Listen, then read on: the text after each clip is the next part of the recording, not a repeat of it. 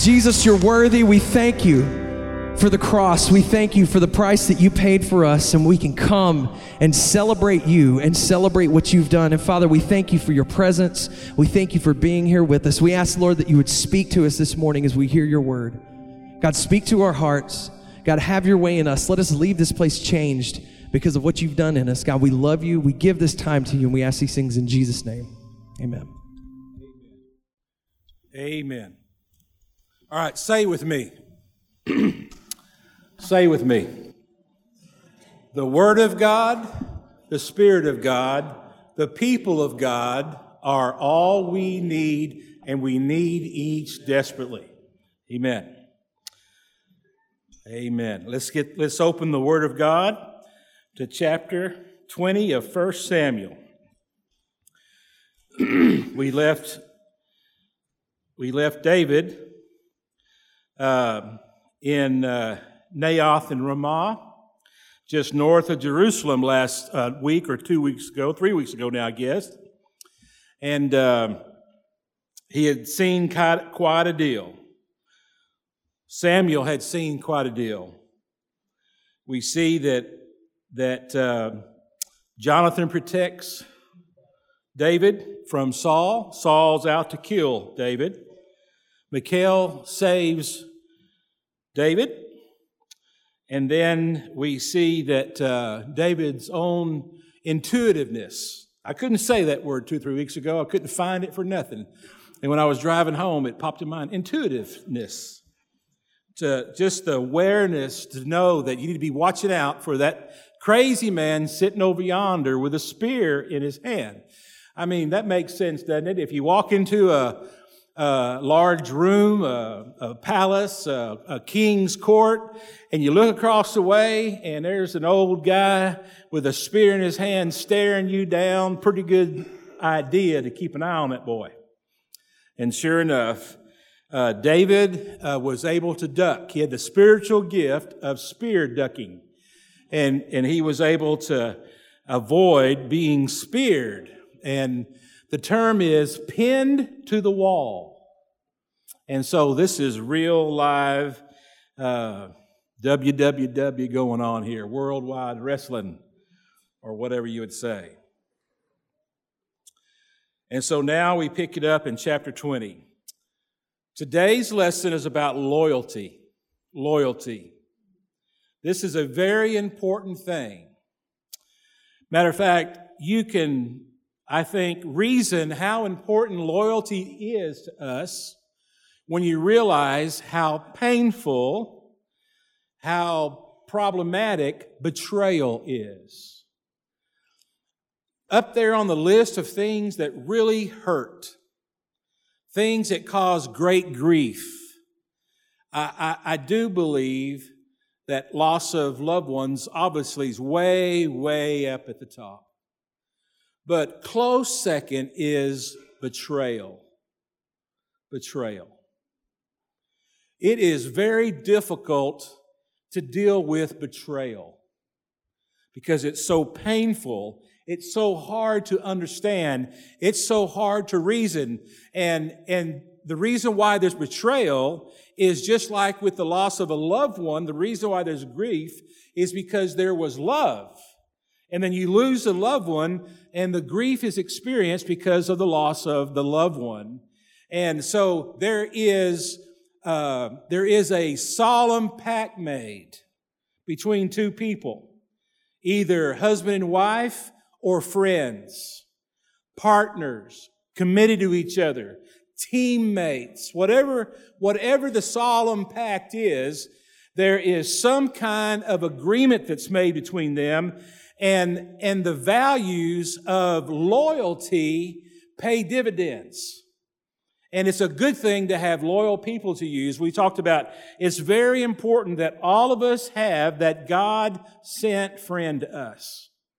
That person that's going to have our back, that person's going to support us, that person's going to keep us accountable, that person is going to challenge us, that person is going to say to us, we are wrong, when we need to be told we are wrong. That is of great value to us in life. We've got to have that.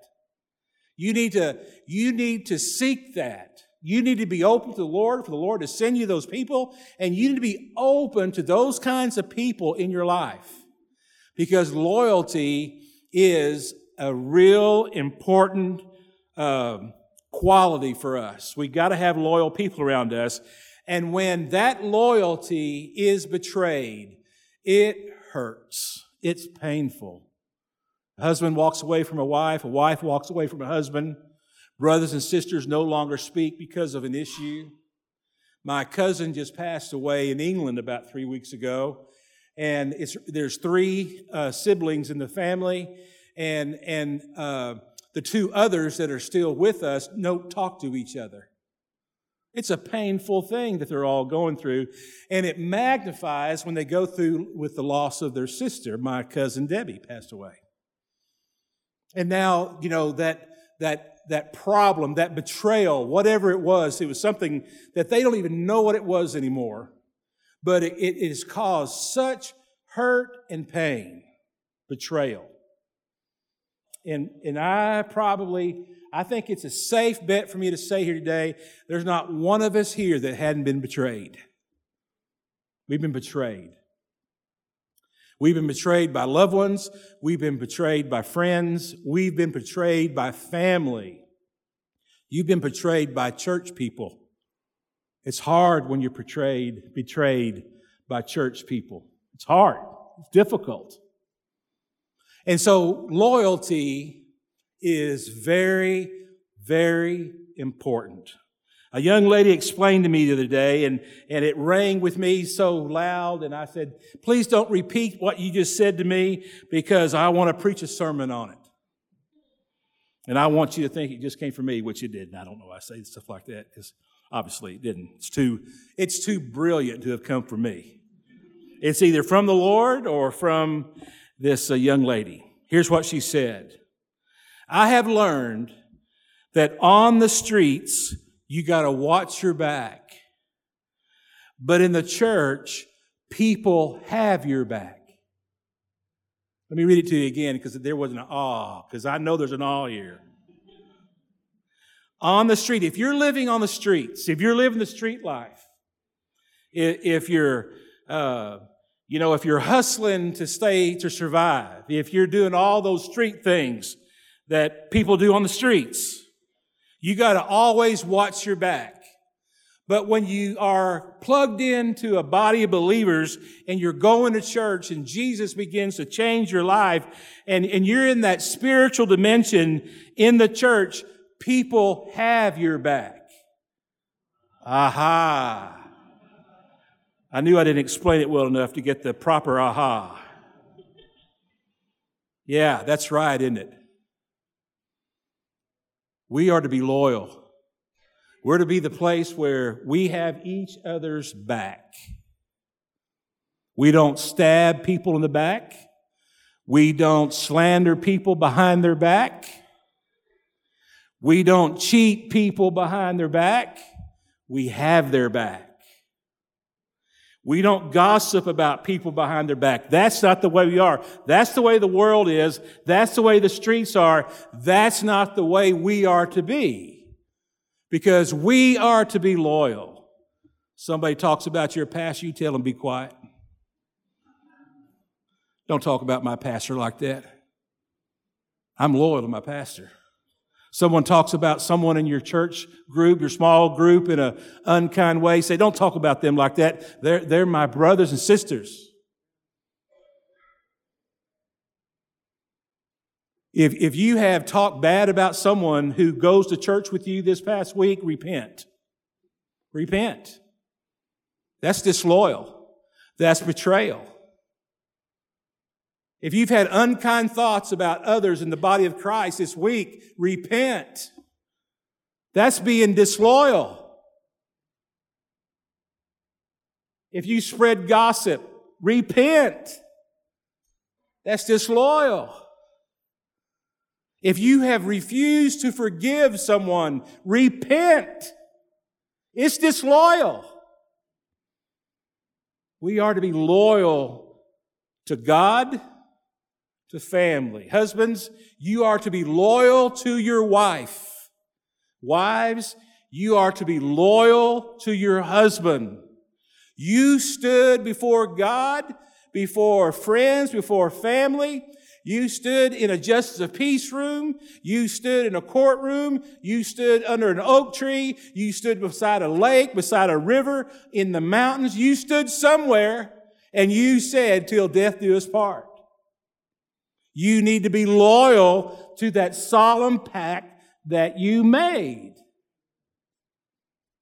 It's God's plan. It's God's way. It's what God delights in. Betrayal. 1 Samuel chapter 20. Now, my question as we begin to read through about David here in this lesson is, and we're going to get more and more of this as we go through, is, where in the world did the giant killer go? Where is that fresh faith, young man, full of courage and fight? And he was willing to go face Goliath with a slingshot and 5 smooth stones. Where in the world has he gone? Well, he's melting down.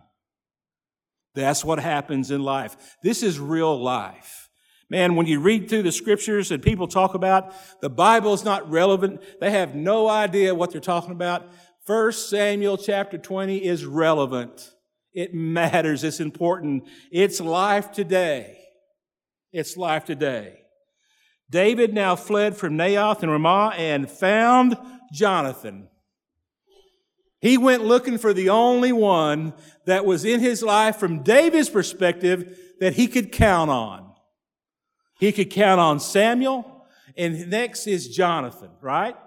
He goes and he finds Jonathan, and he says to Jonathan, "What have I done?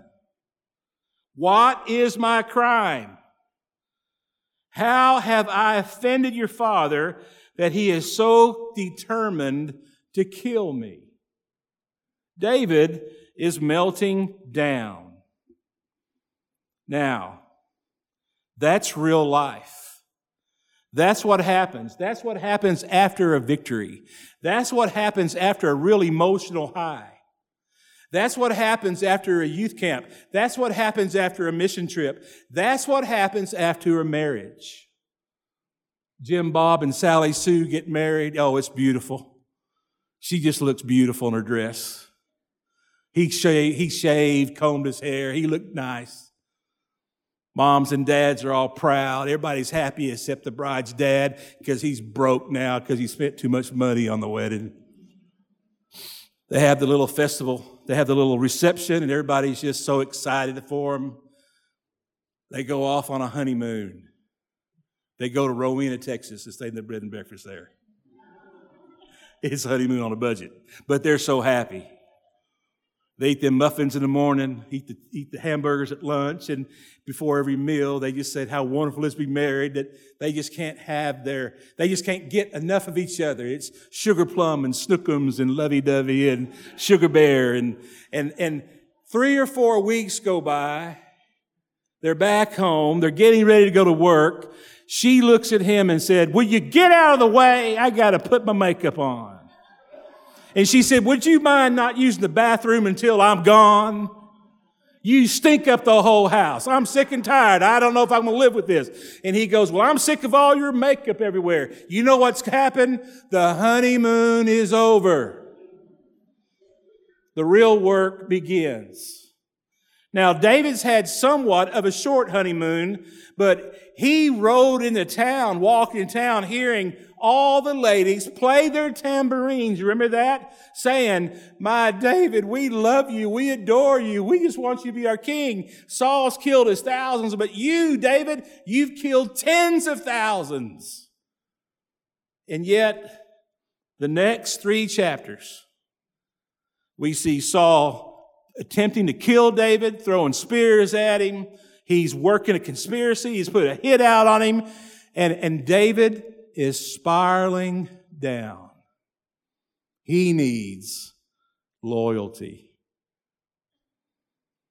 We need loyalty when we're spiraling down, when we're melting down, when we've lost that fresh faith, when we've lost that faith and courage that would lead us to be able to stand up before the great giant Goliath and slay him. We need loyalty around us. We need someone to stand beside us and support us and say, believers got to believe. Believers got to believe. Come on, David, believe God and move forward. David, if God has indeed chosen you to be the king, move forward in faith. Don't quit.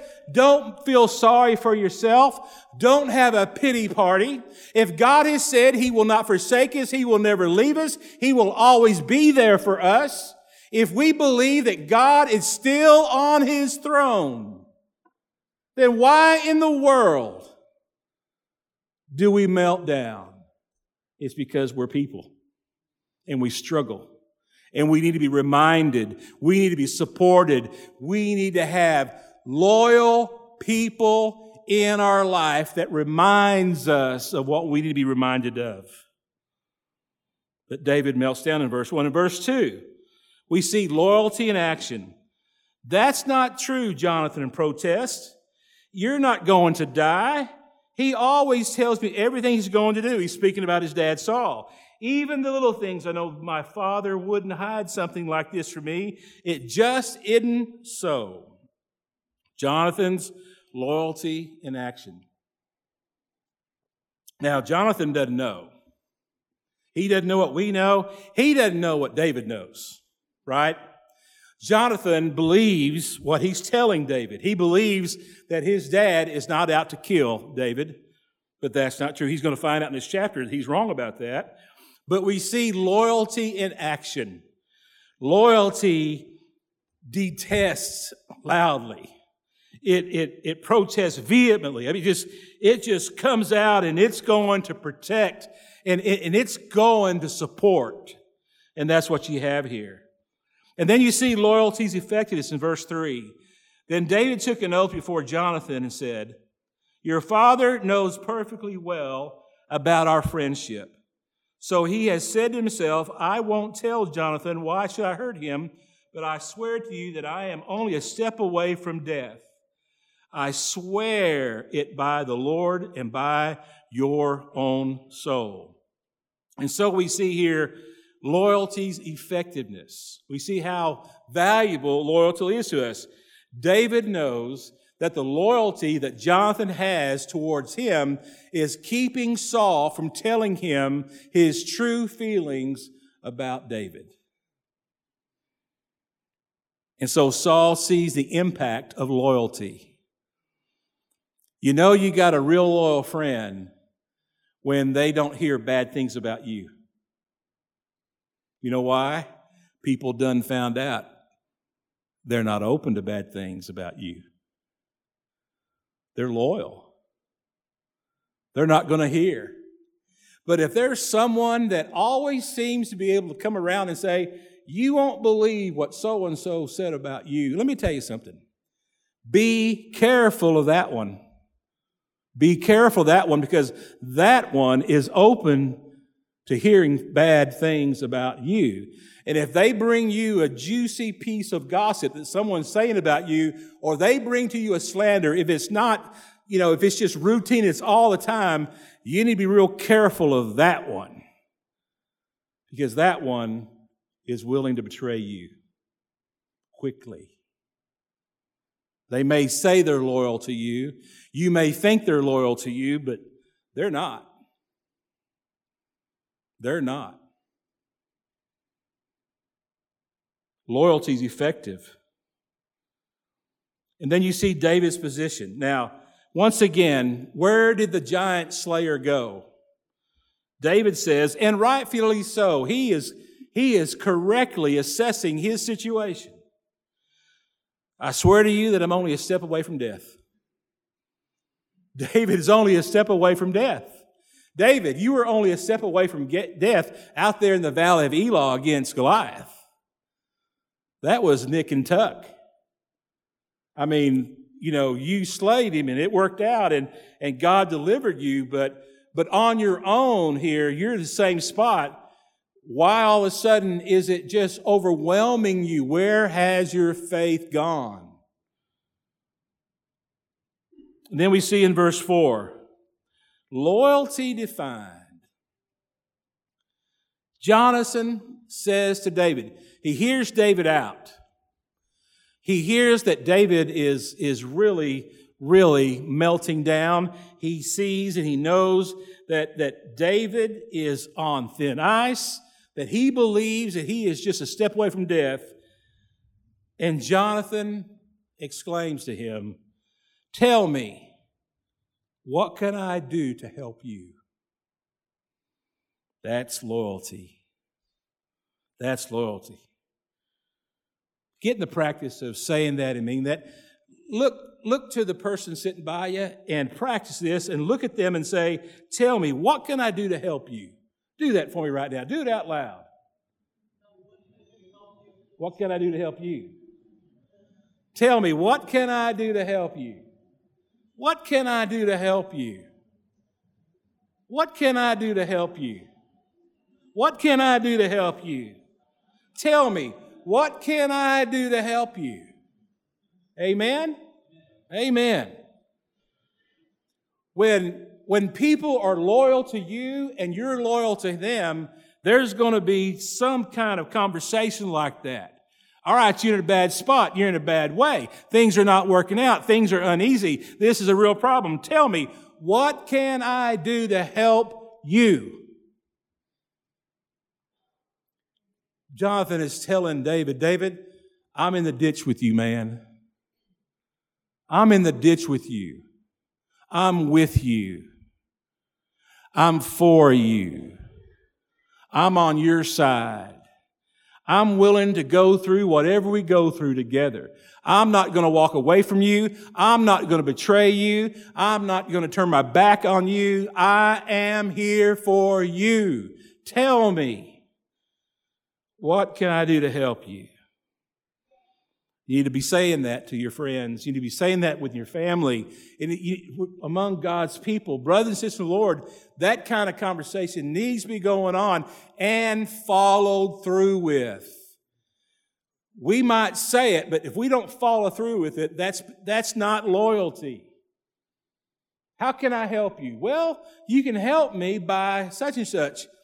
I'll do that. I'll get around to that. With no intention is not loyalty. But to sincerely mean and say, tell me, what can I do to help you? David has a loyal friend. It's more than a solemn pact. It's more than just words. It's real. And then you see the rest of the story, and we're going to kind of go through this pretty quickly. Verse 5 says, David replied, tomorrow we celebrate the new moon festival. I've always eaten with the king on this occasion, but tomorrow I'll hide in the field and stay there until the evening of the third day. If your father asks where I am, tell him I asked permission to go to Bethlehem for an annual family sacrifice. If he says, fine, you know all is well. But if he is angry and loses his temper, you will know he is determined to kill me. Show me this loyalty, my sworn friend. For we made a solemn pact before the Lord, or kill me yourself. Verse 8, powerful. Or kill me yourself if I have sinned against your father, but please don't betray me to him. So we see the first of 3 renewals of loyalty in this story. Renewal of your loyalty is extremely important. Extremely important, fellas, gals, folks, that we say to our Lord, God, I love you. I believe I am faithful. Over and over and over. That's called worship. That we continually acknowledge to God that we believe, that we trust. And we show that by our words and by our lives. to our families. It's very important that we have this conversation on a regular basis. Renewal of loyalty. I'm yours.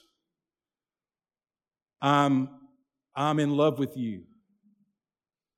Remember 33, 34 years ago, we said that we would be faithful till death do us part.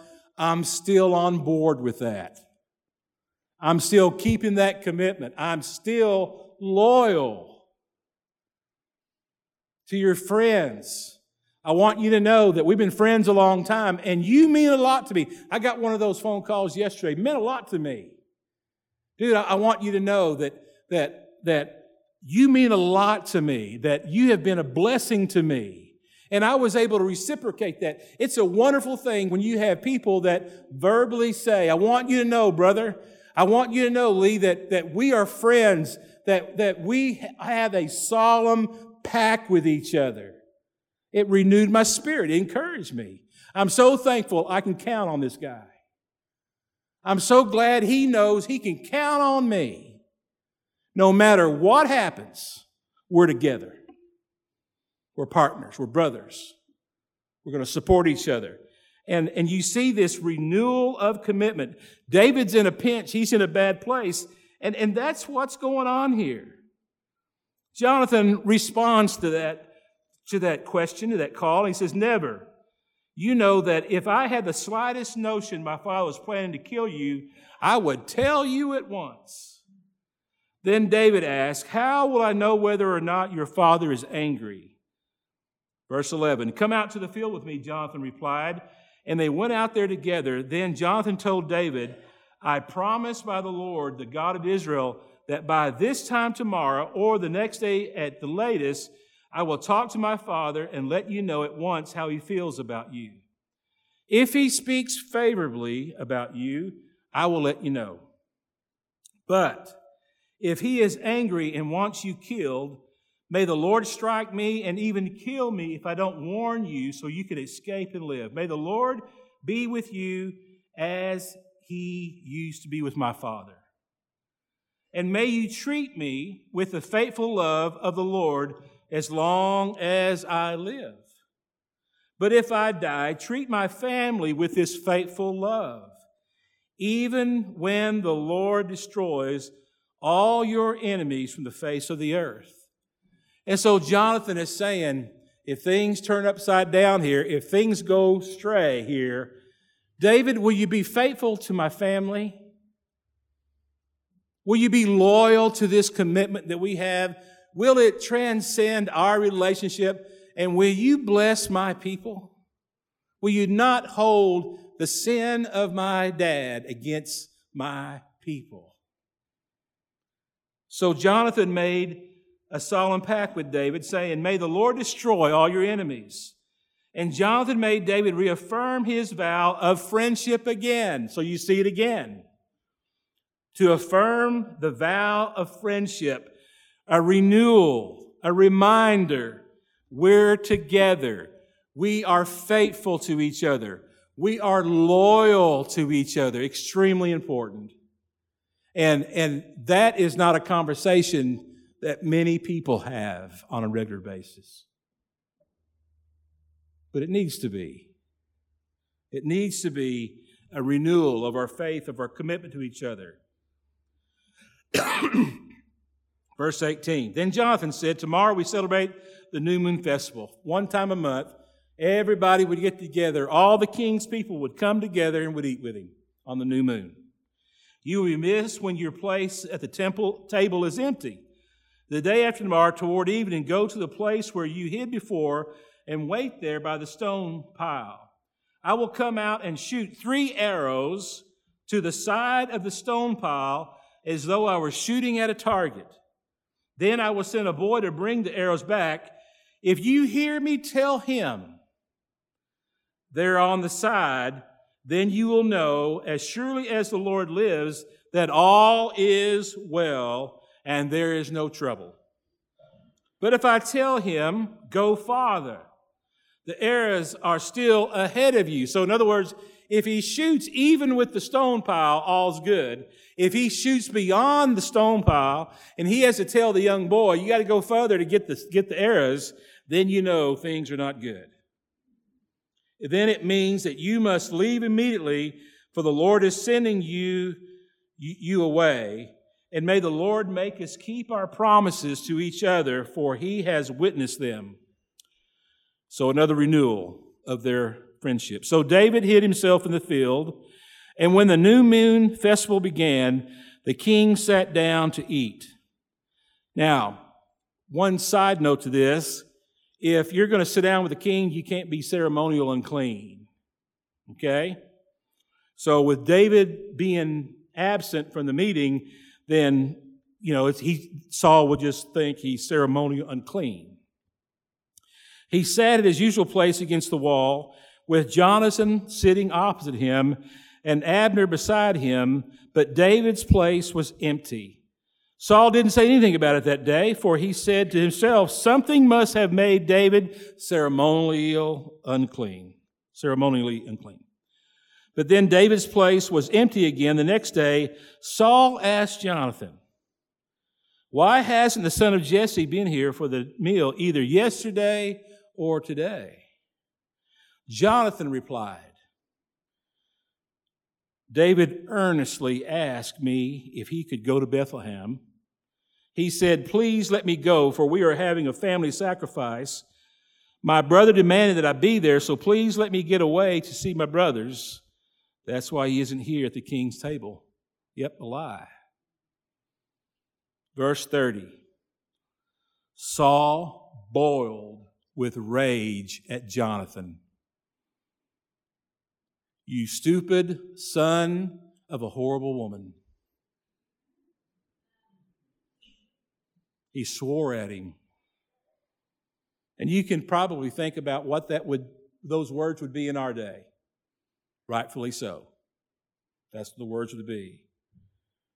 He is upset beyond description at Jonathan. Do you think I don't know what you want him to be a king in your place, shaming yourself and your mother? As long as that son of Jesse is alive, you'll never be king. Now go and get him so I can kill him. But why should he be put to death? Jonathan asked his father. What has he done? Then Saul hurled his spear at Jonathan, intending to kill him. So at last Jonathan realized that his father was really determined to kill David. Saul's not a good shot with that spear, but he's sure throwing it. And I guess he figures after a while he's going to hit somebody with it. Jonathan left the table in fierce anger. Can you imagine father-son relationship just corroding like that? And refused to eat on the second day of the festival, for he was crushed by his father's shameful behavior toward David. The next morning, as agreed, Jonathan went out in the field and took a young boy with him to gather his arrows. Start running, he told the boy, so you can find the arrows as I shoot them. So the boy ran, and Jonathan shot an arrow beyond him. When the boy had almost reached the arrow, Jonathan shouted, the arrow is still ahead of you. Hurry, hurry, don't wait. Message to David. So the boy quickly gathered up the arrows and ran back to his master. He, of course, suspected nothing. Only Jonathan and David understood the signal. Then Jonathan gave his bow and arrows to the boy and told him to take them back to town. As soon as the boy was gone, David came out from where he had been hiding near the stone pile. Then David bowed 3 times to Jonathan with his face to the ground. Both of them were in tears as they embraced each other and said goodbye, especially David. At last, Jonathan said to David, listen to these words. These are words of loyalty. Go in peace, for we have sworn loyalty to each other in the Lord's name. The Lord is the witness of a bond between us and our children forever. Then David left, and Jonathan returned to the town. David is on the run. Are you loyal? Do you keep your promises? Do you avoid people that you've made a promise to when they have problems? Are people in your life throwaway people? We live in a throwaway society. The other day our dryer broke and I couldn't decide whether or not to go buy another one or get it fixed. The price wasn't much difference. We got it fixed. But we're throwaway people now. We're throwaway people. That's our society. Betrayal is all around us. Politics, sexual scandals, all these sexual abuse cases that have come up. In every single one of them, those men that are doing that are betraying someone, themselves, the woman, their family. Man, we sure need to have a good dose of loyalty education in our world. And Lord's people, we are to be the loyal ones. We are to be loyal. Loyal to God, loyal to family, loyal to friends, loyal to the brothers and sisters of the Lord in your church. Father, guide and lead us. Help us, Lord, to learn from this scripture the value of being loyal, the value, Lord, of being true to other people, of keeping our promises and doing what we say we'll do, and being stand-up people. Lord, help us to be faithful. And then we say, how can I help? What can I do to help you? Lord, help us to follow through and be loyal. I pray, Lord, that as we leave today, that challenge of loyalty will penetrate our world. In Jesus' name, amen. Ushers, come forward.